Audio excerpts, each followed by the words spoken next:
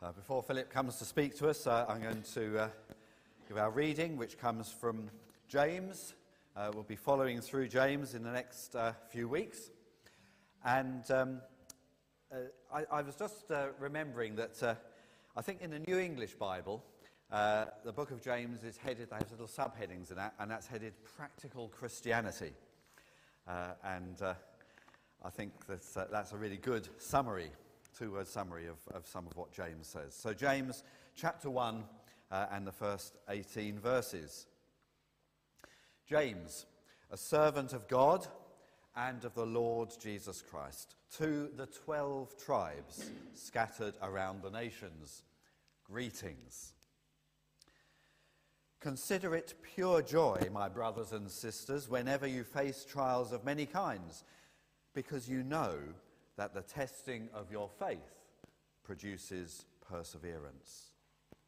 Let perseverance finish its work, so that you may be mature and complete, not lacking anything. If any of you lacks wisdom, you should ask God, who gives generously to all without finding fault, and it will be given to you. But when you ask, you must believe and not doubt, because the one who doubts is like a wave of the sea, blown and tossed by the wind.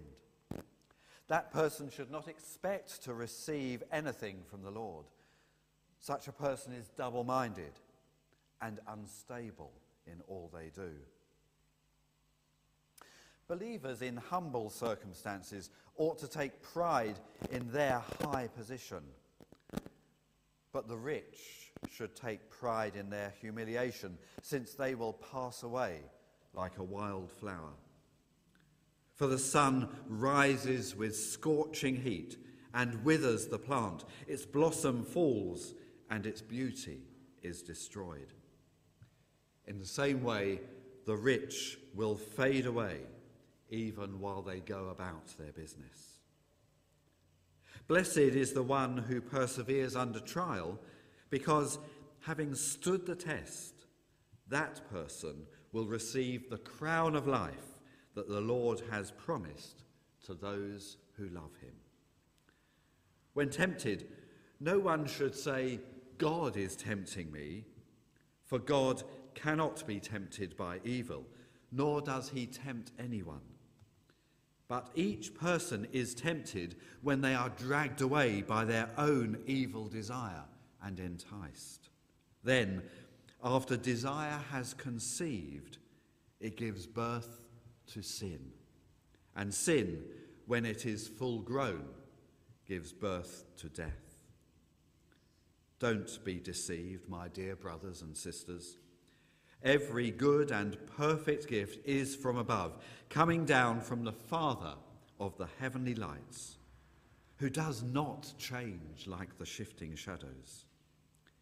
He chose to give us birth through the word of truth, that we might be a kind of first fruits of all that he created.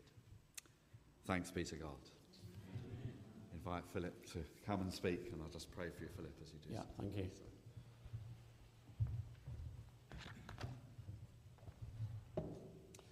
Father, thank you for our brother Philip.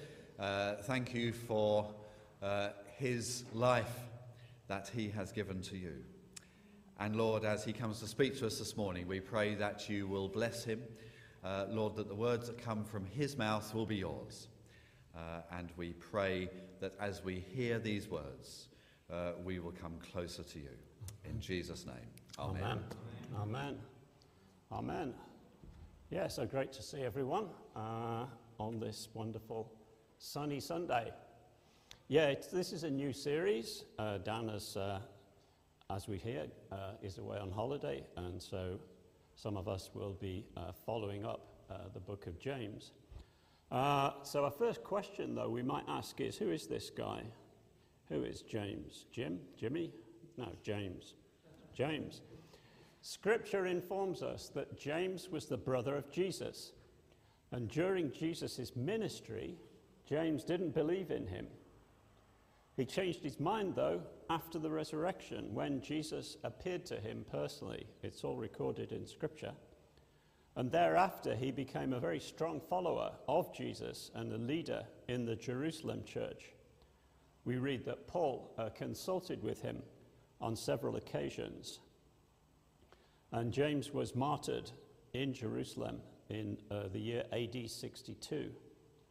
And this book is basically written, at the time, it was written to Jewish Christians, the 12 tribes scattered among the nations, those who had become Christians, but who, I think, had indeed experienced trials and opposition, not least because there was the persecution that Saul, as he was at the time, undertook after the death of Stephen.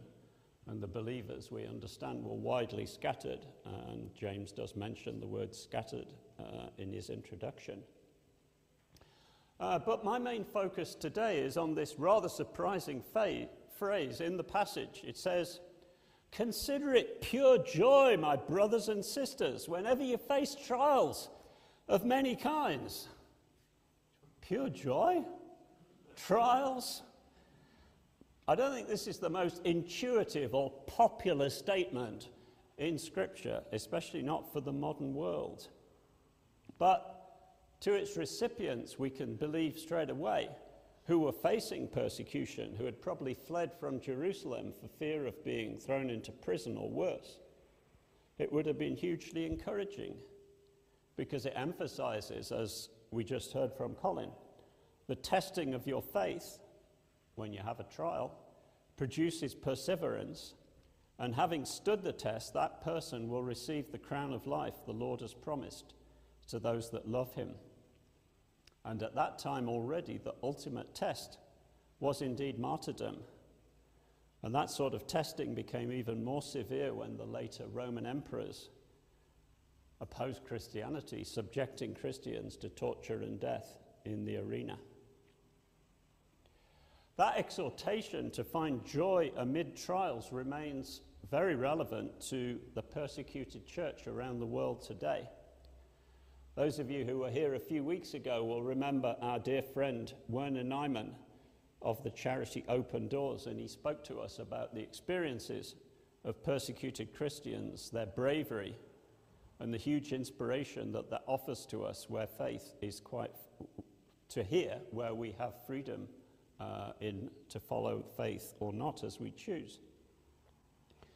And just the numbers Werner didn't mention, but they're on the Open Doors website, the numbers of Christians that suffer trials of that kind are staggering. Open Doors estimate 360 million Christians around the world are experiencing high levels of persecution and discrimination today. That's an astonishing 1 in 7 of the whole global Christian population. It also shows us that around the world, nearly 6 million Christians were killed for their faith last year, 4,650 in Nigeria alone. And that in the past year, more than 5,000 churches and church buildings were bombed, attacked, destroyed, looted, burned down, or forcibly closed. Can you imagine that here? To try to stop people meeting together to worship Jesus. These are, if you like, very sobering facts, and they make it understandable that the persecuted church around the world takes great encouragement from James's call to consider it pure joy whenever you face trials of many kinds. Because, as we've heard, it gives rise to perseverance, maturity, and ultimately the crown of life. But what about us? Should we consider perhaps that this text is only relevant when we pray for persecuted Christians? Which we should do. We pray that they would indeed be blessed in their trials and relieved of them wherever that's possible. I want to contend that the passage has great relevance for our lives as well, but we do need to look deeply. So what is meant by trials? We've talked about the more extreme ones, but I think we can say that even for ourselves, a trial is an adverse circumstance that causes us distress. Maybe sickness of ourselves or those we love. Could be financial difficulties, problems at work, relationship conflicts. Think of your own the trials that you face or have faced. A trial, if you like, is something that comes from outside to cause us difficulty. But James also mentions temptations. He teaches that these can arise. The scripture tells us that a temptation can arise from the world and the devil, but also from our own weaknesses, and that's what James is saying here. He talks about the flesh. He talks about our own evil desires, what Paul calls the flesh. And temptation, of course, is not in itself something wrong. A temptation is a temptation to do something wrong. But as James said, people, if you do give in to temptation, it can be deadly. The word that James actually uses for trial and temptation are actually very close in Greek. And I think what we can consider is that the adverse consequence of giving in to a temptation is also a trial, if you like. It's something that we inflict on ourselves, and therefore it's also dealt with in this passage. Things coming from outside, things that mess us up coming from inside. Now, the world would clearly see trials, whether they come from outside or whether we inflict them on ourselves, as something undesirable and to be avoided at all costs, a source of misery, and certainly not of joy. It's something that we should make every effort to fix. And of course, if we don't manage to fix them, we end up in anxiety, depression, ultimately despair. Or on the other hand, we may seemingly succeed in fixing things, but we make things worse. And the Bible gives us lots of examples of people who try to fix things themselves with not very good consequences. Abraham and Sarah, for instance, whom God had promised a child in their old age that would begin a whole nation. They got impatient waiting for God to fulfill that promise. Abraham slept with his servant girl, and that ended up with family strife and the banishment of that girl and her son, who nearly died in the desert. Or Jacob, who was wounded by his father's preference for his older brother Esau. He tricked his father Isaac into giving him the inheritance that was due to Esau. And then he had to flee in case his brother would kill him. So yeah, trying to fix things ourselves is not always the best thing.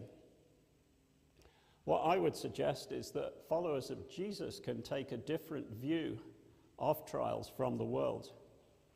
But we do have to be careful not to minimize the suffering that many people undergo with glib phrases like, "Every cloud has a silver lining," or "Failure teaches us lessons." We're not trying here to portray Christian faith as a kind of masochism. Hey, let's find a bad situation so we can be really happy. No, that's not what we're saying here at all.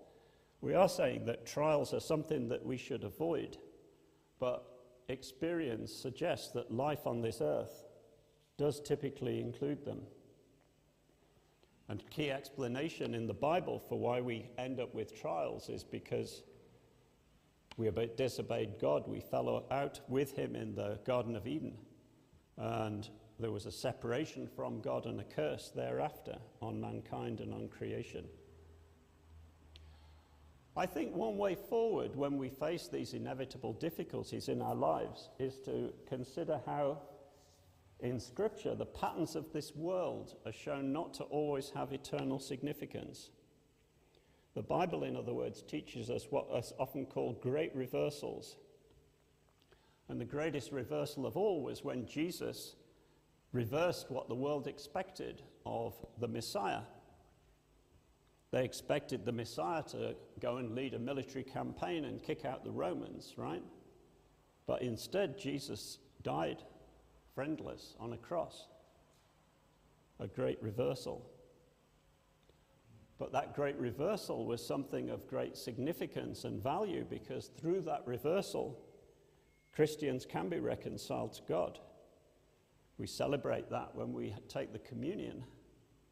And from Jesus' resurrection, we can gain the promise of eternity. And Paul wrote, "For you know the grace of our Lord Jesus Christ, that though he was rich, yet for our sake he became poor, so that you through his poverty might become rich." That's 2 Corinthians chapter 8, verse 9. I'm not going to do a bojo this time because I've got page numbers.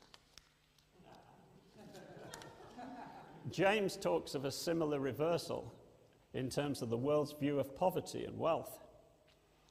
James emphasizes, as we heard Colin mention, that it's believers who are poor who ought to take pride in their high position, while rich people, he said, should take pride in their humiliation. And one explanation for that may be that wealth can become something that excludes God, that makes it the center of our lives.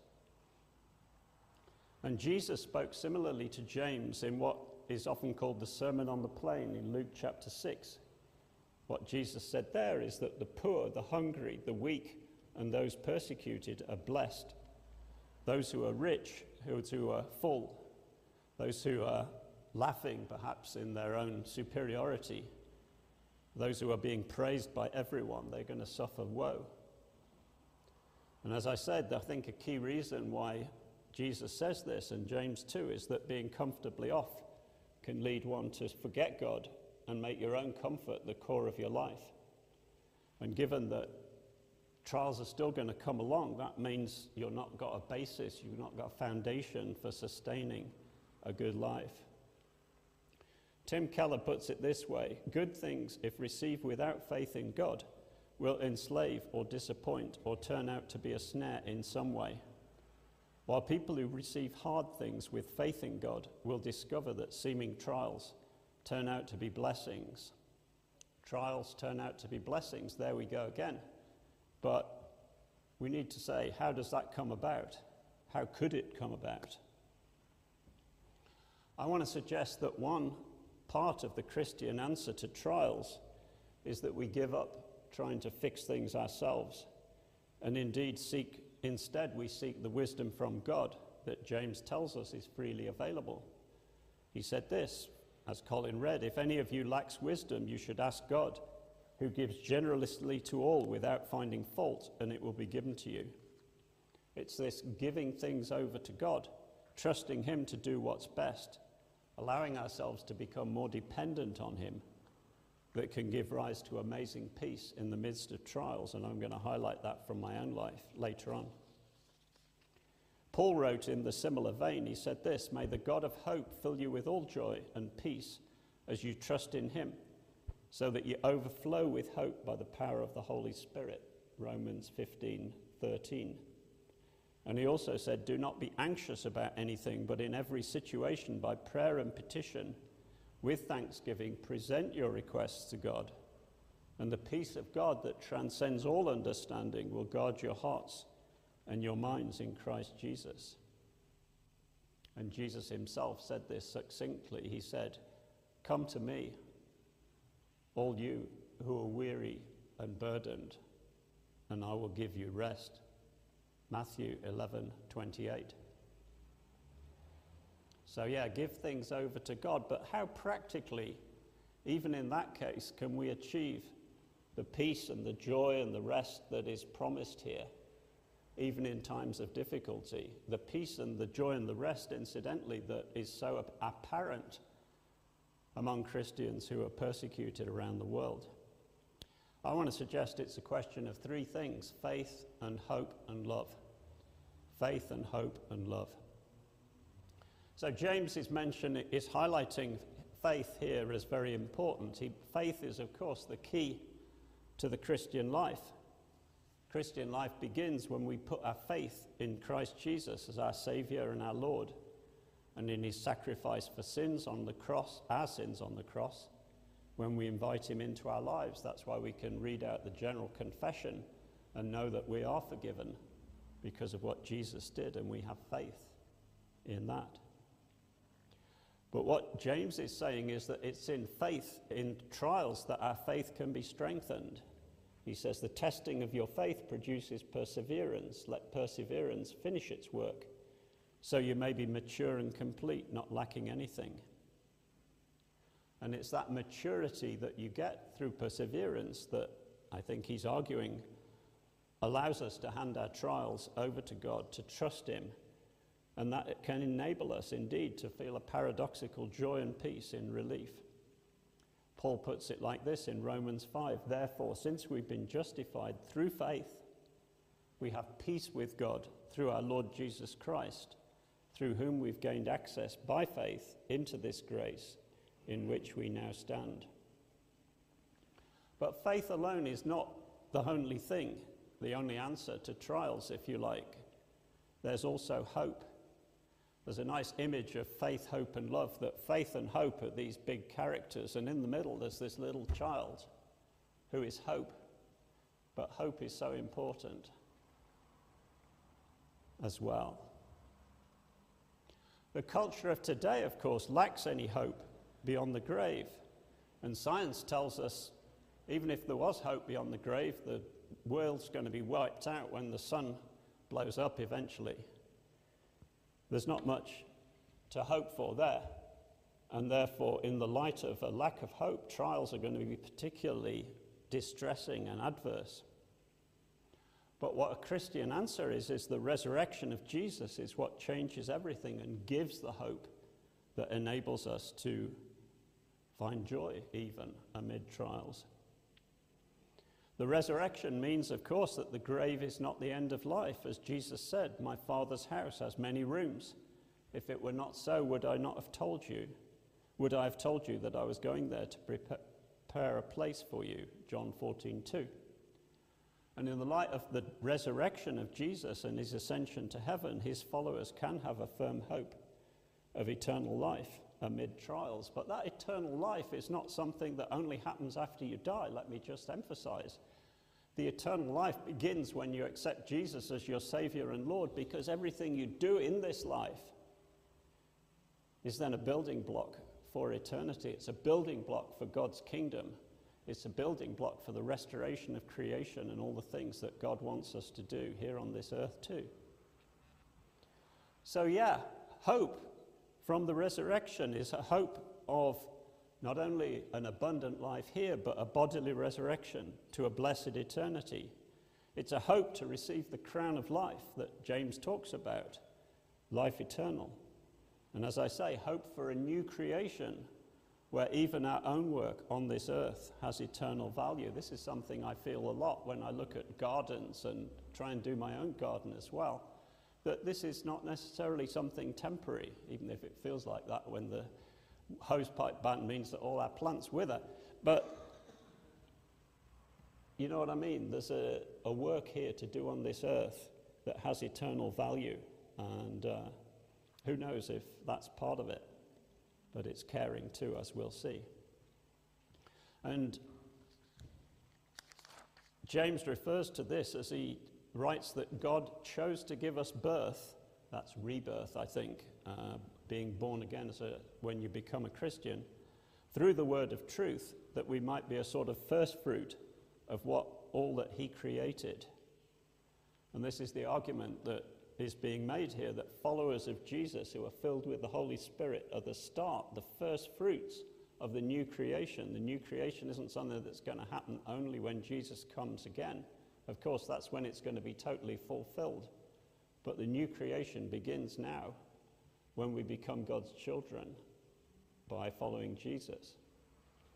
And yeah, I think the new creation does include care for nature that can be, as Paul puts it in Romans, liberated from its bondage to decay and brought into the freedom and glory of the children of God.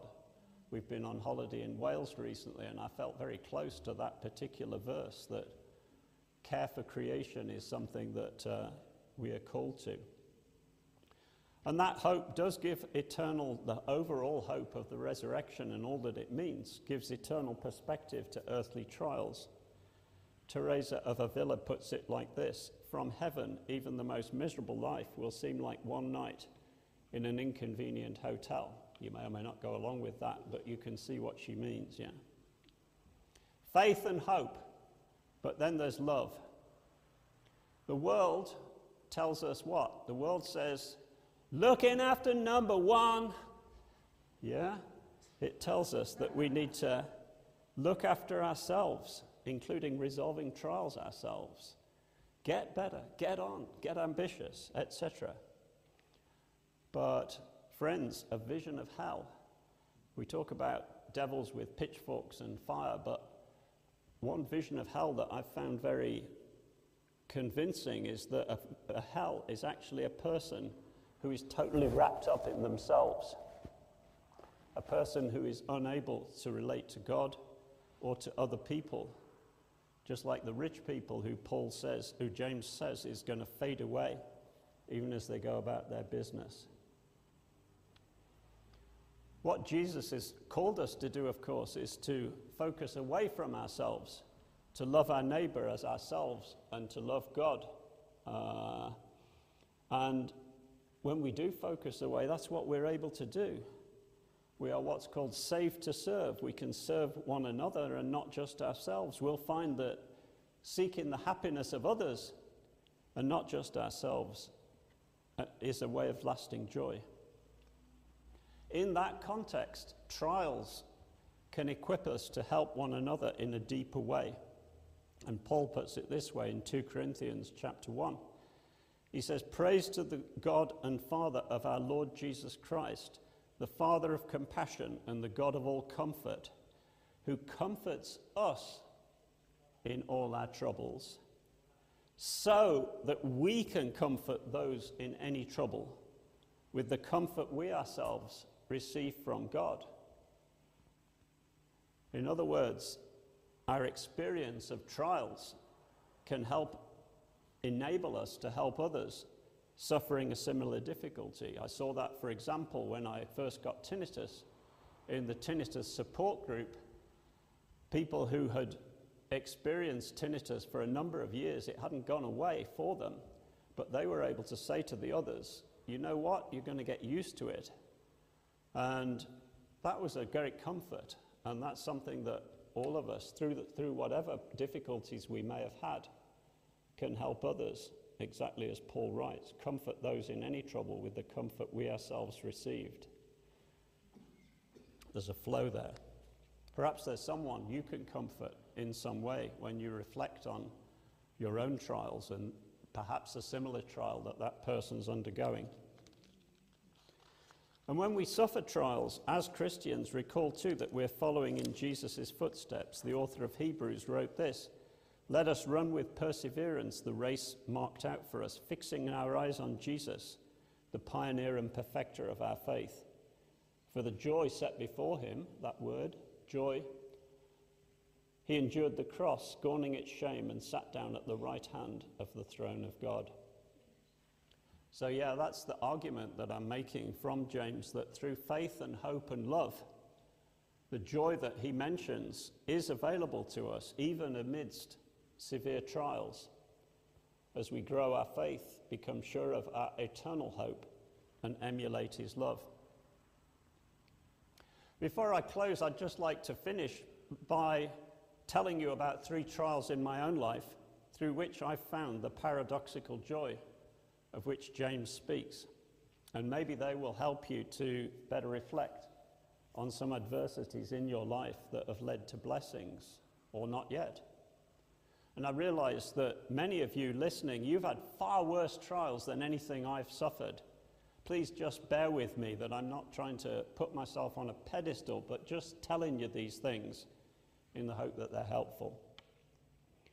So yeah, the first trial I had that I want to mention here is the experience of intense suffering I had in Germany, where we were working in 1997. I had what was ultimately diagnosed as Lyme disease. Lyme disease is an illness that is passed on by insects called ticks that live on deer. I was trying to get super fit by cycling to work through the forest, and this little varmint bit me. And I ended up with severe pain in my arms and shoulders. And then I tried to fix it myself. I benefited from super health insurance with the bank that I was with, and I assumed it was a sports injury. So I didn't bother going to the GP. I just went to the sports clinic and I had these weird and wonderful treatments. They put you in a bath and give you electric shocks and all sorts of things. But it was all to no avail. Didn't do anything because I had a bacterial illness, idiot. I couldn't go to work. I couldn't wash myself. Claire had to wash me. So intense was the pain in my arms and shoulders, I could virtually not sleep. But that difficulty was resolved in a really dramatic way, as I also started to experience what I now know is spiritual attack, feelings of terror, so I dreaded sleepless nights, the sleepless nights, all of them. And I had a temptation also to harm myself. And those horrible feelings, besides the physical pain, only ended when I called on Jesus in my agony and my terror to come and save me. And he did, in a blaze of white light, amid the darkness. I, in effect, did what is being said here. I handed the situation over to him, and I found that I'd switched from fear and pain to intense joy in the middle of that trial. I indeed went to the GP eventually and took the antibiotics that were needed to get rid of the illness, but I do believe it was fervent healing prayer in tongues by our Japanese friend that let God heal me first. And that experience led me to the joy of becoming a Christian. Before that, I was a churchgoer, not a very enthusiastic churchgoer, but I received then God's gift of faith, and that's guided my life from that day onwards. That's the first trial. The second trial, a bit shorter.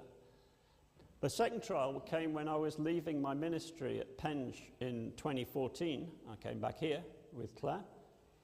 I'd had a bunged up eustachian tube. You medics and those who know, it's the tube that goes from your mouth or your nose to your ear, right? So it had been blocked for a month following hay fever, and it suddenly did lead to tinnitus. I got an infection, it seems, in the ear due to a blockage, and that led to a loss of hearing and tinnitus. You know what tinnitus is? It's the nasty noises that you hear in your ear sometimes, and I've been hearing them for the last 7 years now, 8 years. For 2 years, that drove me completely nuts. Some of you may remember me getting a bit fidgety at that time. And I would get up in the middle of the night, go for a walk around the circuit, try and relieve the stress. I tried to fix it myself. I went to lots of doctors and clinics. I took part in a clinical trial for a cure. I paid through the nose. You know, you pay through the nose, not through the ear. I paid through the nose for my ear for a few private sessions with a top audiologist. And some of you may remember, I helped the High Kent charity, the support group, did meet here in the church for quite a while. But what I recall now, and I remember it at the time, is that God said to me this. He said, I'm not going to take away this tinnitus, which is a trial for you. I'm going to make you strong so you can bear it. And I think now it's a bit akin to what Paul heard from God, St. Paul, about his thorn in the flesh, 2 Corinthians 12. This is what Paul wrote. He said, 3 times I pleaded with the Lord to take it away from me, but he said to me, my grace is sufficient for you, for my power is made perfect in weakness. God was giving me his wisdom, which, as James said, is given generously to everyone without finding fault, to all without finding fault. And so gradually, I was indeed able to ignore the tinnitus. I mean, it's rattling away now, but I'm not taking any notice of it, as I do now. That had previously been the bane of my life. And I can witness to people who are suffering tinnitus that relief is possible, even if you don't get rid of the noise. And then finally, most of you will be aware, I now have caring responsibilities that were not there before. I become a cook, a cleaner, a gardener, a personal carer. I still teach economics sometimes, and I get help sometimes as well. But yeah, from the world's point of view, this is a trial. If I'd been told a few years ago, 10 years maybe, that I'd be in this situation before it happened, I would have been alarmed. But what I find again is that God's grace is sufficient. I think the experience with tinnitus actually, and the strengthening God provided then, prepared me for what's up now. And I'm finding in this situation now both peace and joy. I'm focusing more away from myself, and I've found resources to love that I didn't previously possess. So yeah, to sum up, we're always going to face trials in this world. The question is, do they strengthen our faith, or indeed create it, as in my case, or do they rather lead us to give it up, abandon it? And I would suggest that God has provided everyone who follows Jesus with resources to cope and find joy even amid the pain. These are resources that are available to anyone here who doesn't follow Jesus at present, if you put your faith in him as your Saviour and Lord.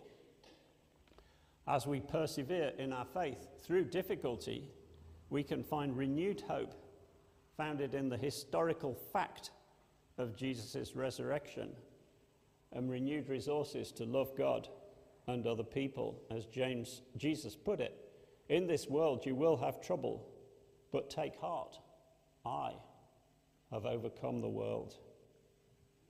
So yeah, as we persevere in our faith amid trials, we too will overcome and find joy with the help of the Holy Spirit who lives within us. Amen.